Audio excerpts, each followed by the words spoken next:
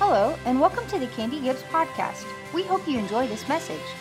For more information about upcoming events, this podcast, and for other resources, visit candygibbs.com. So I want you to know that we are just open to whatever the Lord is going to do. And I want you to know that if the Lord shows you something or puts something on your heart that you want to share, you definitely do have the freedom to do that. I want to say thank you for taking time to come, because I know that you are some of the busiest people that I know, and that there are lots of demands on you and lots of demands on your time, and there are probably 10 other things that you feel like you need to be doing this weekend, but you're here. And I also want you to know that the Lord called you here by name and on purpose. And so I just want to ask you to try and focus in and not be thinking about that paper that you need to write or that test that's coming up or where you should be working or any of that. Because you did come, I want you to allow the Lord to do what it is that He wants to do this weekend. And I believe that He is going to use that and multiply your time so that you aren't behind in any way. Kind of the theme for our weekend is out of Isaiah chapter 3. And we're going to be together as a big group 4 times, this being our first. And the Lord is going to take us on a journey. And this is something that is a bit new to me. And just like that last song that Mallory had us sing, I want to know you more. I was thinking, standing back there, that I am almost 46, and I got saved when I was 5. So I have known the Lord for 41 years, which is longer than all of you, and some of you added up together. And I still have more that I want to know. No matter how long you've known Him, no matter how much you've read the Scripture, there is always something more. There is something deeper about who He is and what He has called us to be. And this weekend, I usually am able to, several weeks in advance, figure out what I want to talk about. This time it was very different. I talked to Jake and Maddie both yesterday, late afternoon, and I was not finished. So some of the things that we're going to talk about this weekend are really new to me, but the Lord is showing me some new things about how He operates, and some new things about who He is and about who we are. And something that I want to be sure and say to you is, I think that sometimes we don't have a real clear picture of who He is. And as I have really prayed this week and thinking about you, I wish that you could feel what I feel, because I feel like I can feel a little bit of what His heart might feel when we view God as someone who is sort of, you again. And we've talked about this. We've talked about your negative attitude. We've talked about that you feel lonely. We've talked about that you are uncomfortable in groups. We've talked about that you don't like sharing your faith. And, okay, here we go again. He isn't like that. It is the enemy who has skewed our view of God and who He is. He gave everything that He had to purchase for you your thought life, to purchase for you a robe of righteousness that is His blood that washed you pure. And sometimes we keep running back over here and putting back on these soiled, nasty, filthy rags because that's what we feel comfortable in. How must that make him feel to know, I bought you this robe of righteousness. Why do you keep putting on those rags? I am not a slave driver. I call you my sons and daughters. Stop acting like a slave. I have given you authority to rule and reign, to enter into my courts, to plead cases before me, the one righteous judge. Why are you scared to come in the door? I purchased for you so much more than you are appropriating in your life. How must that make him feel? To know that he has called and equipped and prepared and purchased for you an incredible life that would change your world. And we leave so much of it on the table. So we're going to talk about what does it look like to enter into the courts of the Lord. How do we do that, and what happens when we get there? And the theme verse is this. This is out of Isaiah chapter 3, and this is in the Message Bible. God enters the courtroom. He takes his place at the bench. God calls the court to order. How many of you could use a little bit of order in your life right now? Feels a little bit chaotic. And what this verse says is that it is God that says, order in the court.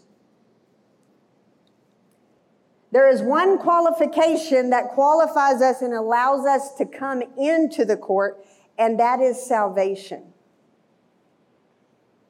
And that is where we need to start today. I know that most of you probably have accepted Christ as your Savior, but before we take another step, I want to be sure that you know what that means and that we have all done that. Because the thing is, right at the beginning, I think that's where we start to kind of view God in a different way. It's like he's mad and angry and he had to do this because we screwed up so badly. The fact of the matter is, God knew how this thing was going to go before time ever began. The word says that the lamb was slain before the beginning of creation, right? He knew what he was getting into when he made us. And what happens is every one of us sins. And sin is anything that separates us from the presence of God. We've all done it. Every one of us has been dressed in filthy rags. And because he wants to be in relationship with you, he sent his son Jesus, and Jesus willingly laid down his life for you, and he would have done it only for you. And he purchased a lot of things, and one of those is your salvation. And that means that you will spend eternity in heaven with him. But in the meantime, that salvation should change the way that we live. It should make me stand a little bit taller, not because of who I am, but because of who he is and what he was willing to pay for me. And all I have to do to be saved is to admit I have sinned. I have done things that have separated me from the presence of God. And there is nothing I can do to get myself righteous enough, pure enough, saved enough, forgiven enough, perfect enough to be back in his presence. There is nothing I can do. It took him living a perfect life, dying, giving himself for us, and being raised on the third day from the grave.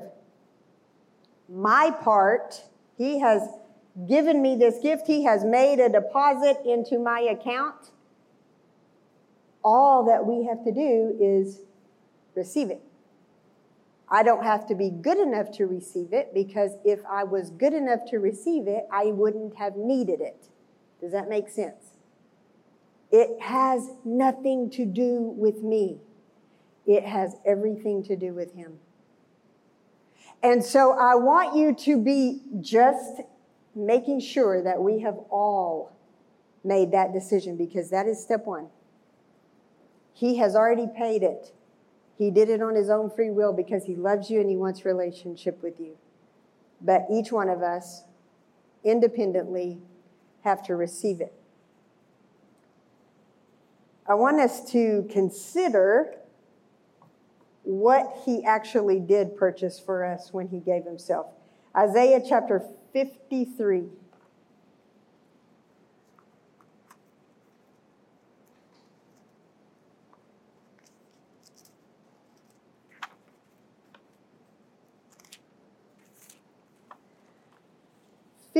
I'm going to read verses 4 through 7 and then 10 through 12. And I want you to try and picture this, okay, as I'm reading it. Surely he has borne our griefs and carried our sorrows. Yet we esteemed him stricken, smitten by God, and afflicted. But he was pierced for our transgressions. He was crushed for our iniquities. Upon him was the chastisement that brought us peace, and with his wounds we are healed. All we like sheep have gone astray. We have turned everyone to his own way, and the Lord has laid on him the iniquity of us all. He was oppressed and he was afflicted, yet he opened not his mouth. Like a lamb that is led to the slaughter, and like a sheep that before its shearers is silent, so he opened not his mouth. In verse 10, yet it was the will of the Lord to crush him. He has put him to grief. When his soul makes an offering for guilt, he shall see his offspring. He shall prolong his days. The will of the Lord shall prosper in his hand. Out of the anguish of his soul, he shall see and be satisfied. By his knowledge shall the righteous one, my servant, make many to be accounted righteous, and he shall bear their iniquities.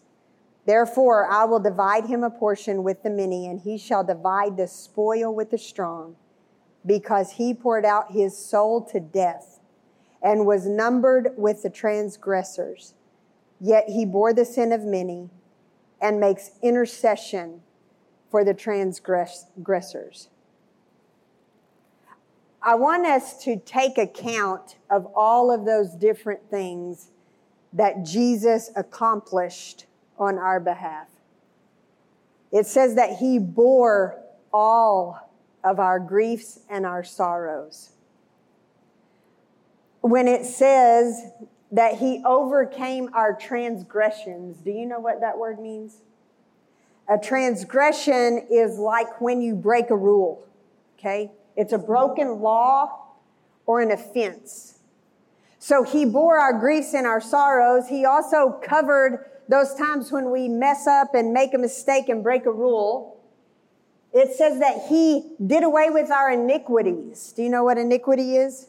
It is to be grossly immoral or unfair. To be chastised, which Jesus was, means to be rebuked or reprimanded severely. And by his stripes, because he was beaten, the Bible says that he was beaten unrecognizably. His stripes healed you mentally, emotionally, physically, and spiritually. So when we take communion, which we are going to do here in just a minute, but when you take that bread, and we're talking about what happened to Jesus' body, what I want you to start to think about every time you take communion is that he bore all of my grief and my sorrows. That he covered every time that I break a rule or when I don't obey. He also covered every time that I have been grossly immoral. I have been grossly immoral. He was chastised and rebuked and reprimanded severely. He was beaten beyond recognition so that I could be healed physically, emotionally, spiritually, and mentally. And it is done. And when I accept Jesus as my Savior, and then I remind myself of what He did for me with His body on that cross, and I take that bread, and I am saying, thank you that you bore my griefs and my sorrows. Thank you that you cover when I break the rules. Thank you that you forgive me because of what you did on the cross for all of those times that I am grossly immoral. Thank you that you healed me because you were beaten almost to death and you were reprimanded severely. And then I walk out of the church and I go and continue to bear my own sorrows and griefs, and I continue to break the rules, and I continue to be unhealthy mentally, emotionally, and spiritually, and to be grossly immoral, because I don't really believe that when He died on the cross that He took care of all of that for me. And then the cup, when you take the cup in communion, it is representing Jesus' blood, which is your righteousness.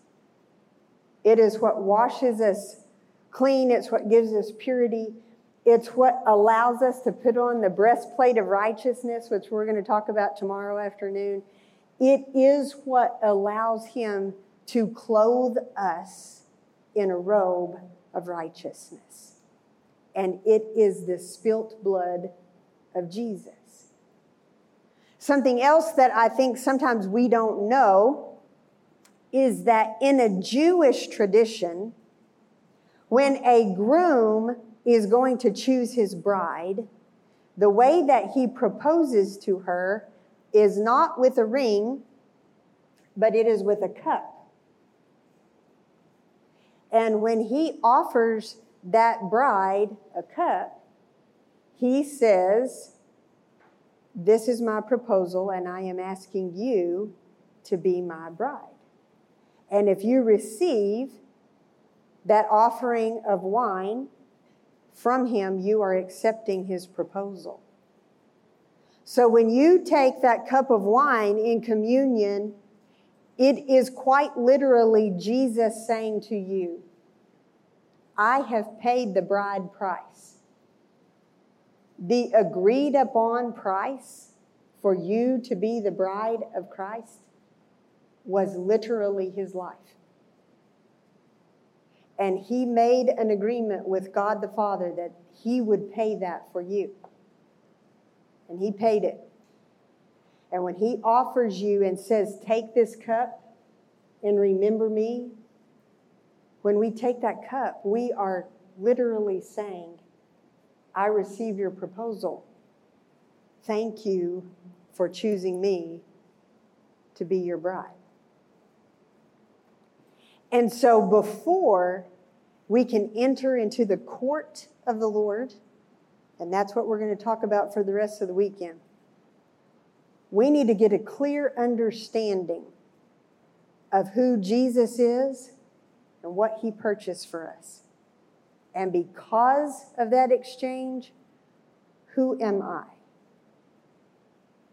And something that I think is really important, and the older I get in these 46 years of learning, I'm more and more convinced how important this is.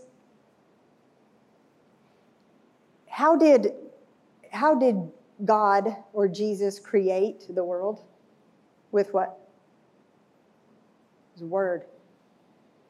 Words, right? He spoke the world into existence. He breathes life into you. The only weapon that you have is your sword, which is what? The Word of God. Words are powerful. The Bible says that in your mouth is life and death. And so it is time that we stop being silent. You have to open your mouth and you have to speak out and say the word. Say the things that the Lord is speaking to you, even if it is just to yourself. You need to stand up in your apartment, in your dorm room, in your house. You probably need to walk around, walk some steps with him, and say out loud the things that he is speaking in your heart and that you want him to do in your life, because in your mouth is life and death.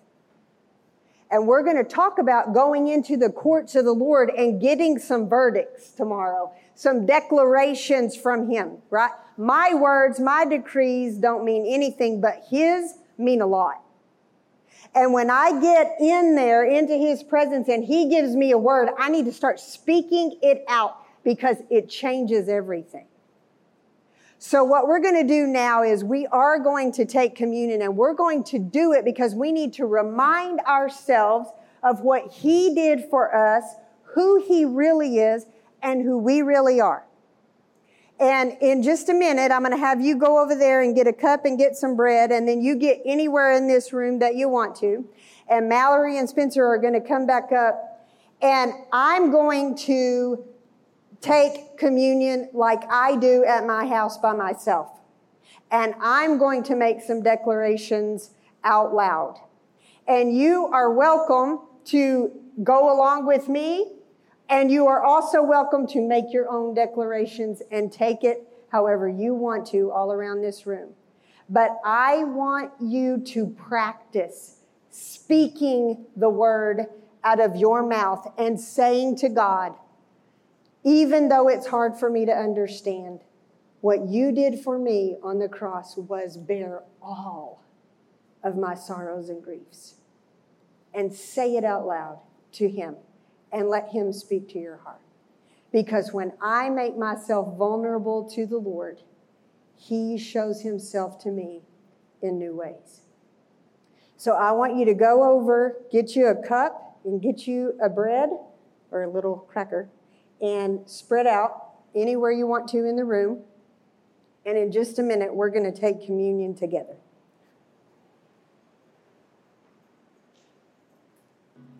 Jesus, we thank you for what you did willingly for us on the cross. And we don't take it lightly. And we remind ourselves, God, that when you gave your body, that you bore all of our sorrows and our griefs. The things that keep us up at night, the things that we cry about that no one else knows, the things that continue to break our heart, the things that seem to go year after year after year unanswered. You covered it all when you gave your body on that cross. Thank you, God, that you bore my griefs and my sorrows. And I thank you, God, that you cover me when I break the rules. And I'm sorry, God, that I break them regularly. And I know, God, that that price was not small. Don't let it be small in my own life and in my own mind and my own heart when I break the rules, God. Help me remember what it cost you. But thank you that you cover the rules that I break. And God, I thank you that you cover all of my gross, immoral sin.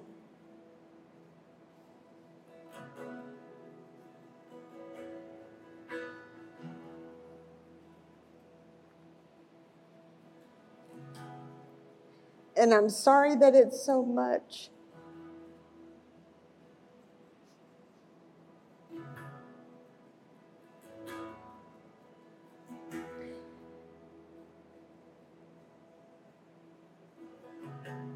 But I thank you that you knew we couldn't save ourselves, God. and that you didn't bat an eye to come and save us. And the strength and the love that it must have taken that we can't even begin to understand. It blows me away that you didn't even say a word. You're just amazing.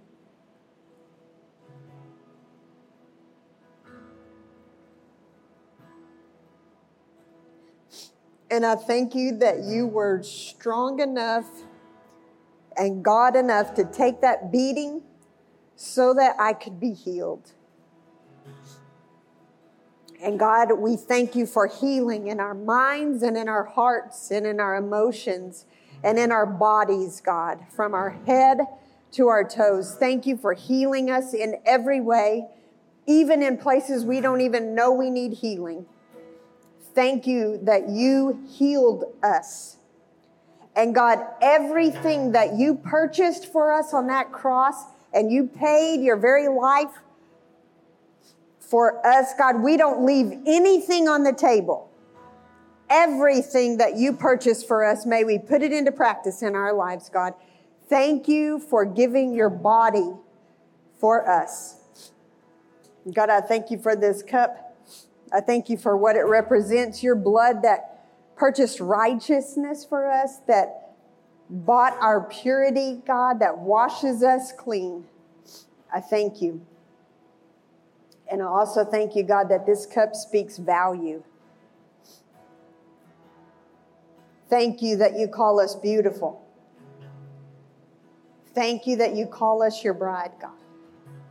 Thank you for the value that you see in us when we don't see it in ourselves, God. Make me look more like the bride of Christ. Make us look more like you, God. Thank you for this cup. Thank you for the proposal.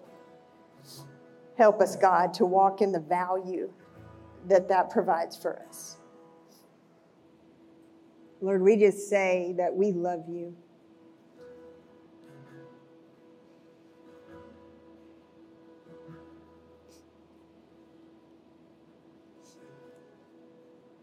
Pretty unfair how one-sided this whole relationship is, but I just thank you, God, for the joy that is on your face and in your eyes when you look at every one of these children of yours. I thank you for what you mean in their life. I thank you for what you're doing in their lives. I thank you for who you've called them to be, God. But it's incredible because you create the works for us to do. You give us the talents and abilities. It's your strength. It's your wisdom. It's your spirit. It's your power. It's your forgiveness. It's your righteousness, God. It's your word that overcomes the enemy. Not any part of this depends on me. So truly, God, when I realize how weak I am, it is all about how strong you are. And so long as I keep my face turned toward you, you will overcome the enemy in my life. And you will cause me, God, to bring you glory because you love me that much. So, Lord, help us to understand you. Help us to understand a little bit more about how you see us, God, and how to come before you, Lord, and how to enter that courtroom and come before the throne. And thank you, Jesus, for making a way for us to do that. Lord, we just ask that you would seal this time in our hearts, God. Thank you that you're speaking something new in our lives. Help us to be different this weekend. In Jesus' name, amen. Amen. Thanks for listening to the Candy Gibbs podcast. For more information and other resources, visit candygibbs.com.